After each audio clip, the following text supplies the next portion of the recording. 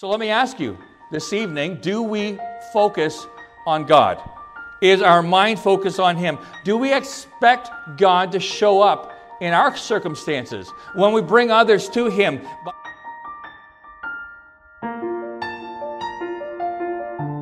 This evening we're going to be in the Gospel of Mark chapter 2 as we get started. And it's good to see you all here this evening. That's wonderful. I am a interesting kind of fella. Many people would confirm that, but I grew up working a secular job, working in construction, and I love work. I love how that all happens and businesses, and I love people. I love getting to figure out people. I don't know if you're like that or if I'm just weird, but I like to figure out how people work. And I read some things not too long ago that talks about churches and how churches work and congregation size and all that. And they said that when a congregation is 80% full, people feel like they're starting to get a little crowded, right? It's like, oh, I don't know, it's getting kind of tight in here. And then since COVID, that changed to about 60%.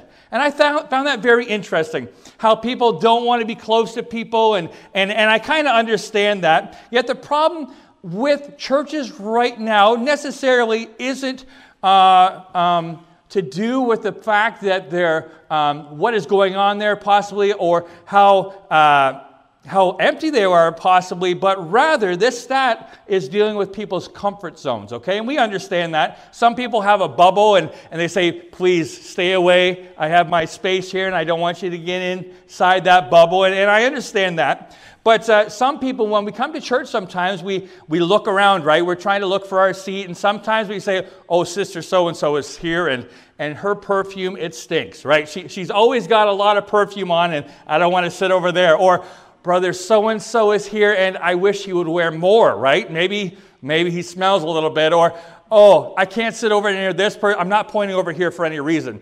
But that person, they cannot sing. Maybe they can't hold a tune in a bucket, and I got to sit somewhere else if I'm going to concentrate while I'm singing. And it's interesting how that works sometimes in our mind. Yet it's odd sometimes, isn't it? We don't mind being at certain events where we're crowded. Maybe for me, it would be the Leafs game, right? Now, we haven't had to worry about a playoff game in a while, but sometimes when you go to a stadium, you like to be crowded in and cheering with people in the same way. Or during a Black Friday event, we find that that's okay. But when it comes to church, it's different, isn't it? And I wonder why that is.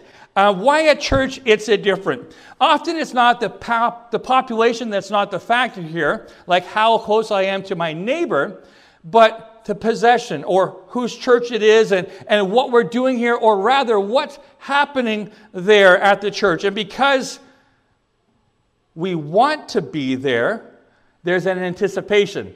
I remember so often as a kid being so excited, and still obviously, knowing that Sunday is coming and preparing and getting ready and shining my shoes and getting so excited to see what the Lord would do there, and my friends that are all pulling in the same direction, and those people that are, of the same heart and excited to be there. So there was an anticipation, and I hope tonight you came to church with an anticipation. I hope you came excited, ready to hear something from the Word of God and to see what God would do here. And today, as I said, I want to turn to this passage of Scripture, Mark chapter 2, and I pray that the message this evening, would be a help as we understand what's going on in this passage and how we can relate it to our involvement in world missions. Let's go to the Lord in a word of prayer before we pray this evening. God our Father, we thank you again for the opportunity we have to come together. And as I pray, Lord, this evening that as we dive into this passage of Scripture, you would compel us to do more for the cause of Christ. Lord, we thank you for this portion. We give you the glory. In Jesus' name, amen. Mark chapter 2, verses 1 through 12 says this, and again he entered into Capernaum. And after some days it was noised abroad that he was in the house. And straightway many were gathered together insomuch that there was no room to receive them. No, not so much as about the door. And he preached the word unto them. Pause there for a second. Have you ever been in this type of a situation where the church is just packed with people and everybody wants to hear what is going on there? I was in Kenya one time on a missions trip, and we were building an orphanage at this place, and as happens, we invited people out to church. Now, this was my first time in Kenya, first time in a different country, and I didn't know what to expect. The pastor talked about the fact that we'd be showing a Jesus film, and we really hadn't been involved in that village so much, and I didn't know what to expect. Now, as you're probably familiar, in other cultures, sometimes even though the church is supposed to start at, say, 7 o'clock, sometimes people don't show up on time, do they?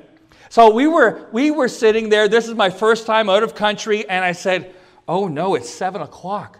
What is going to happen? There's nobody here. I mean, there was like 10 people there, right? But that was our group. That's who came down to help, and I thought, what is going to happen? So we waited a little longer, and eventually the pastor got started, and a few people trickled in. I thought, oh, what a failure. But then I had to realize it was more of a culture thing.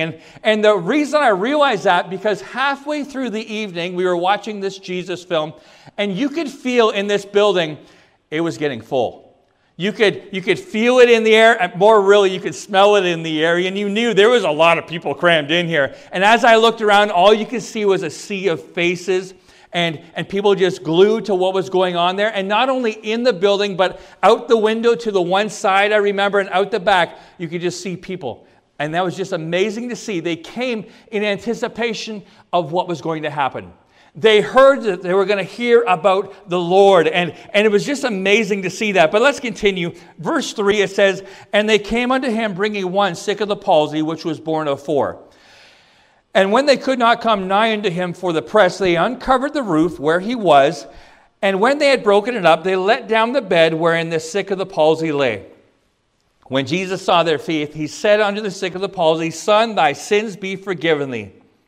But there was certain of the scribes sitting there and reasoning within their hearts, Why did this man speak thus blasphemies? For who can forgive sins but God? And immediately, when Jesus perceived in his spirit that they so reasoned within themselves, he said unto them, Why reason ye these things in your hearts? Whether is it easier to say to the sick of the palsy, Thy sins be forgiven thee, or to say, Arise and take up thy bed and walk? But that ye may know that the Son of Man hath power on earth to forgive sins, he saith to the sick of the palsy. And I say unto thee, Arise and take up thy bed and go thy way into thine house. And immediately he arose and took up his bed and went forth before them all, insomuch that they were all amazed and glorified God, saying, We never saw it on this fashion. This evening, as we see this passage of Scripture, there's 3 things I want to point out. I want you to see, number 1, we need to keep the ministry focused on the Lord. I think you would agree with me this evening. We need to keep the ministry focused on the Lord. They were excited in anticipation because he, the Lord, was in the house. See, this is not the first time Jesus was there. If you notice chapter 2, verse 1, it says, and again he entered. Back in chapter 1, you would understand that he came, there were some miracles done, he preached, and he left. Now, chapter 2, he's coming again. But they came expecting him. And you can say, oh, sure, of course they were excited to see Jesus because of the miracles that he did. And yes, there were, and yes, he did. But there's another element to it as well. They were also excited because the miracles proved that he was who he claimed to be. You see, they knew there was a Messiah that would come. They've been praying for it, and they've been expecting and longing for a Savior. By the way, we see people are searching today, right? They know there's an emptiness in their heart, and they're searching to fill that void with something that they know not of. And we know we have the answer, don't we? That's such a blessing we have and something we cannot keep to ourselves. They were expecting and longing for a Savior, and these acts not only assisted those in need, but more so, I believe, cemented that Jesus Christ was who he claimed to be. Mark chapter 2, 12, as we see this passage, Mark chapter 2, verses 1 and 2, we can have some different activities in church, but they need to be focused on bringing others to Christ. Prayer, message, and ministries are fantastic, but they need to be focused on bringing others to the Lord. We see here, his ministry was not about healing them physically, but rather bringing them to a place where they could have ears to hear the message. And again, keeping the ministry focused on the Lord and not the show. As he said in Mark 1:38b, that I may preach there also, for therefore came I forth. Yes, at the time the miracles were a part of it, but the focus was on the Lord. Number two, and this is a very small point, the minutia changes, the mission does not. The word minutia means the trivial things.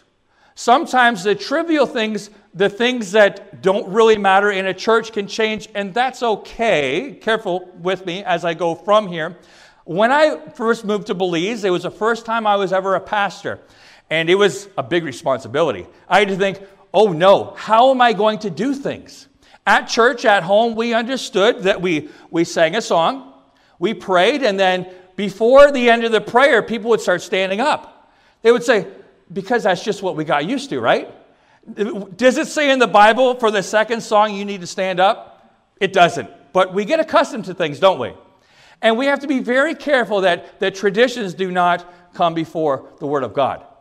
We can change some small things in church. Maybe pastor says, friends, I would think maybe, I don't know, maybe if you have a soul-winning afternoon on Sundays or somebody say, guess what? I would love for you to stick around and go soul winning. We're going to pass out tracts in the area, and you might say, oh, this is new. Well, I don't know if we're allowed to do this. Some things are allowed to change. But of course, like we said, back to point number one, we need to keep the ministry focused on the Word of God. Could you imagine the scene that happened in this church here? It's amazing when people start coming to church. Sometimes we get new people in church, right? And they don't act the way they're supposed to act.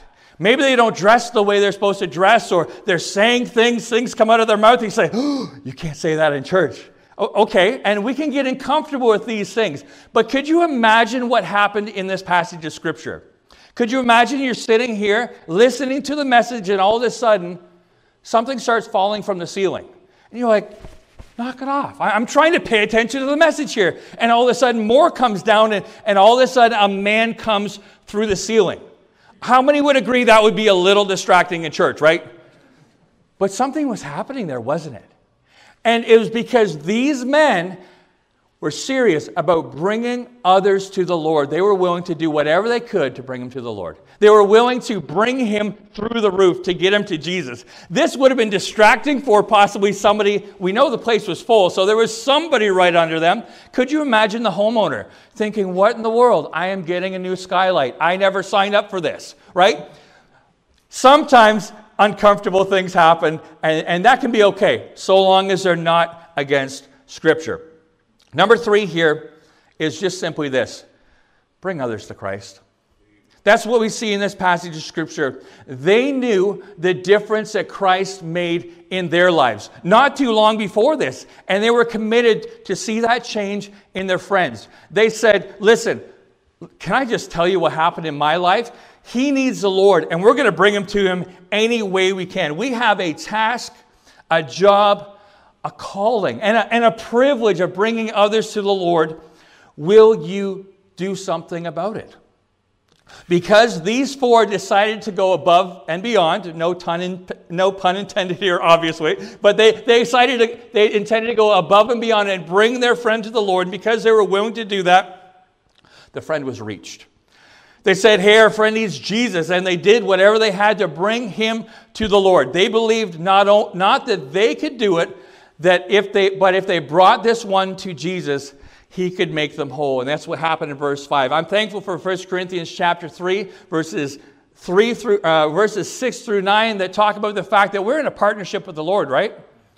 And that's such an encouragement to me as a Christian and as a minister of the gospel, to know that God just calls me to be faithful, to serve him. And really, we understand he does the heavy lifting in this situation, right? He has called us to take the message to the world, and the Holy Spirit works in that life. And I'm so thankful and humbled by the privilege we have to be partnered to get a hold of that and be a part of it. We serve a mighty God. I think you understand that and why you're here this evening. Now, let me ask you, how can you get a hold of this bed that we're talking about here this evening? What can you do? How can you reach out, and who can you reach out to? It's been several years since this passage of Scripture. We understand this, but not much has changed. People are still looking for miracles. Jesus did a few to prove who he was and prove that he was who he said he was. But by the way, we obviously know we have the Bible, it's complete, and the miracles ceased in such a way like that. But we can remember, I think you can remember possibly a time in your life when God did a work in you and transformed your life. And what a miracle that is. And that is our testimony. I am thankful that, okay, my life growing up was not perfect. There were things that happened and choices made that I had no control of that happened to me. But that's part of my testimony. And I can understand and I can share that with others where they might be in a world of hurt and they say, you don't understand, you're a Christian. You've always had a perfect life. It's easy for you, and you can say, you know what? Actually, I've been where you've been. I've struggled with this thing myself. Now let me share with you from the Bible how God changed me. And we can share our testimony with them and change a life in that way. I'm so thankful for that. As we see here, it says in 2 Corinthians 5:17, by the way, therefore, if any man be in Christ, he is a new creature. And we can share that. That's our testimony. Old things are passed away. Behold, all things are become new. But don't just stop there. It continues to say, and all things are of God, who hath reconciled us to himself by Jesus Christ. And what's next? It says, and hath given to us the ministry of reconciliation. If you know the Lord is your personal Savior, it is your privilege and opportunity to be a part of this reconciliation process and share the gospel with somebody else. It's not how much, like in this passage of Scripture, it's not how much of the building do we have for God, but how much of God is in the building. It's not how talented we are, but are we willing to use those talents for the Lord? So let me ask you this evening, do we focus on God? Is our mind focused on Him? Do we expect God to show up in our circumstances when we bring others to Him by way of bringing them to church or sharing the gospel with them at work or wherever we are? Do we bring others to God expecting God to work? I remember a missionary said this, and you've heard the quote before, we need to expect great things from God and attempt great things for God. I'm so thankful for that, and that's the goal of my life. So let me ask you this. Are we getting involved in this ministry of reconciliation? It doesn't matter where you are in the world. Yes, we are called to be missionaries in Belize, but that doesn't mean we don't do it here. Wherever we are in the world, we are to share the gospel with those around us. Bring them to a relationship with the Savior. We talked about this bed. We're talking about a piece of furniture here in this passage of Scripture where people got involved with bringing a friend to the Lord. Now, let me ask you, with this topic of worldwide missions, being the missionary is one. We talk about, let's say, 4 corners of this bed. Most beds have 4 corners. I've seen some different ones, but this is 4 corners of this bed. And the first one would be maybe being a missionary yourself. Have you ever thought about that? I'm looking forward to getting to know you over the next week. And like I said, I love you to ask me questions. And during part of this week, I'll get to share my testimony and how the Lord changed and worked in my life and how He took us to Belize. But have you ever thought about that in your own life? Maybe God is working in your heart about being a missionary. Preaching the gospel, sharing the gospel somewhere else in the world. You know He can do that in you. It's not impossible. God can work in your life. Now, I would hope that if you are, say, maybe God's working in my life, that you're doing that here. That you're involved in evangelism here and sharing the gospel with your friends. But that's just one corner of the bed. One part of reaching the world with the gospel, of you being a missionary yourself. Maybe God's been working in your heart about that. Secondly, there's giving. My friend, the needs are not getting less. We understand that, don't we? I have 3 kids, and they won't stop eating no matter what I do. That gets more expensive. Did you know in Belize, the price of gas costs more than it does in Vancouver? It's crazy. Costs get expensive. And we understand that in our lives. And as we're going to reach the world with the gospel, there is a cost to that. And there's a giving aspect to it. And we understand that here. And thank you, by the way, for your support and what you've been doing so far for world evangelism in that area. But let me ask you, what about prayer? The corner of the bed of prayer. When was the last time you prayed for those in the work? prayed for missionaries. I see several that you support around here, and that is fantastic, and you see the faces and where they're going to. But when was the last time you maybe walked by and just prayed for them? You don't know all the specific details, but we know the Lord does. And we know we can reach out in prayer for them. Because lastly, there's that corner of encouragement. As a missionary, it is so humbling and so encouraging to hear that people are praying for me. Or maybe they just write a note of encouragement. Pastor Dan, or Brother Dan, or whatever you call a missionary, Mr. Dinsmore, I just want to let you know I'm praying for you. I thought about you this week, and I hope you're doing okay. That is so needed. Thank you, Brother Adams, for your testimony and your ministry. That's a blessing to us. But we need to think about encouraging one another and encourage each other in the Lord in this area. Now, maybe you're thinking, okay, you listed 4 areas, that of being a missionary ourselves, giving to the ministry, praying and encouraging. That's fine. Here's the deal. I'll do one of them. Praise the Lord. I'm thankful for that. We need you to do that one. But we're not required to just do one, are we? We need to get involved in all areas of this bed. Maybe you say, okay, I'll do this one thing, but not the bottom. I think of this man here. Could you imagine these friends getting a hold of this man and say, if he was somebody like me, if I was on the bed, they might say, you know what? I'm not touching his feet. I'll grab the head of the bed, but I'm not touching that guy's feet. I'm not touching that over there. No, I will give. I will be a witness myself, but I'm not doing those other things. Do you think they did that? Not at all. Their friend needed the Lord, and they were going to do whatever they could to get involved. And all these areas are so vital in the gospel and in missions. The fact of the matter is, all 4 of these corners of the bed are vitally important, and we need to be growing in these areas. So, Grace Baptist Church, let me ask you this question this evening. Will you strengthen your grip on this bed in all these different areas of missions? We need to be growing in these areas. Let me tell you, we serve a mighty God, and He is able, and He's able to use us. What will we do? Could you imagine this evening if it was your friend on that stretcher? And somebody said, you know what? I'm not called to that. I'm not going to do that. We understand that God loves us and what He's done in our lives. But so often, maybe we forget that God loves and has already died for them as well.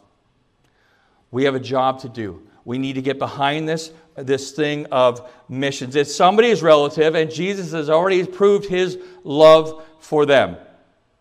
Will you this evening be willing to allow God to use you in every area of your life? He wants to use you. Are you willing this evening? Pastor. Thank you for watching the message today. We invite you to join us again every Sunday and Wednesday for more inspiring messages from God's Word.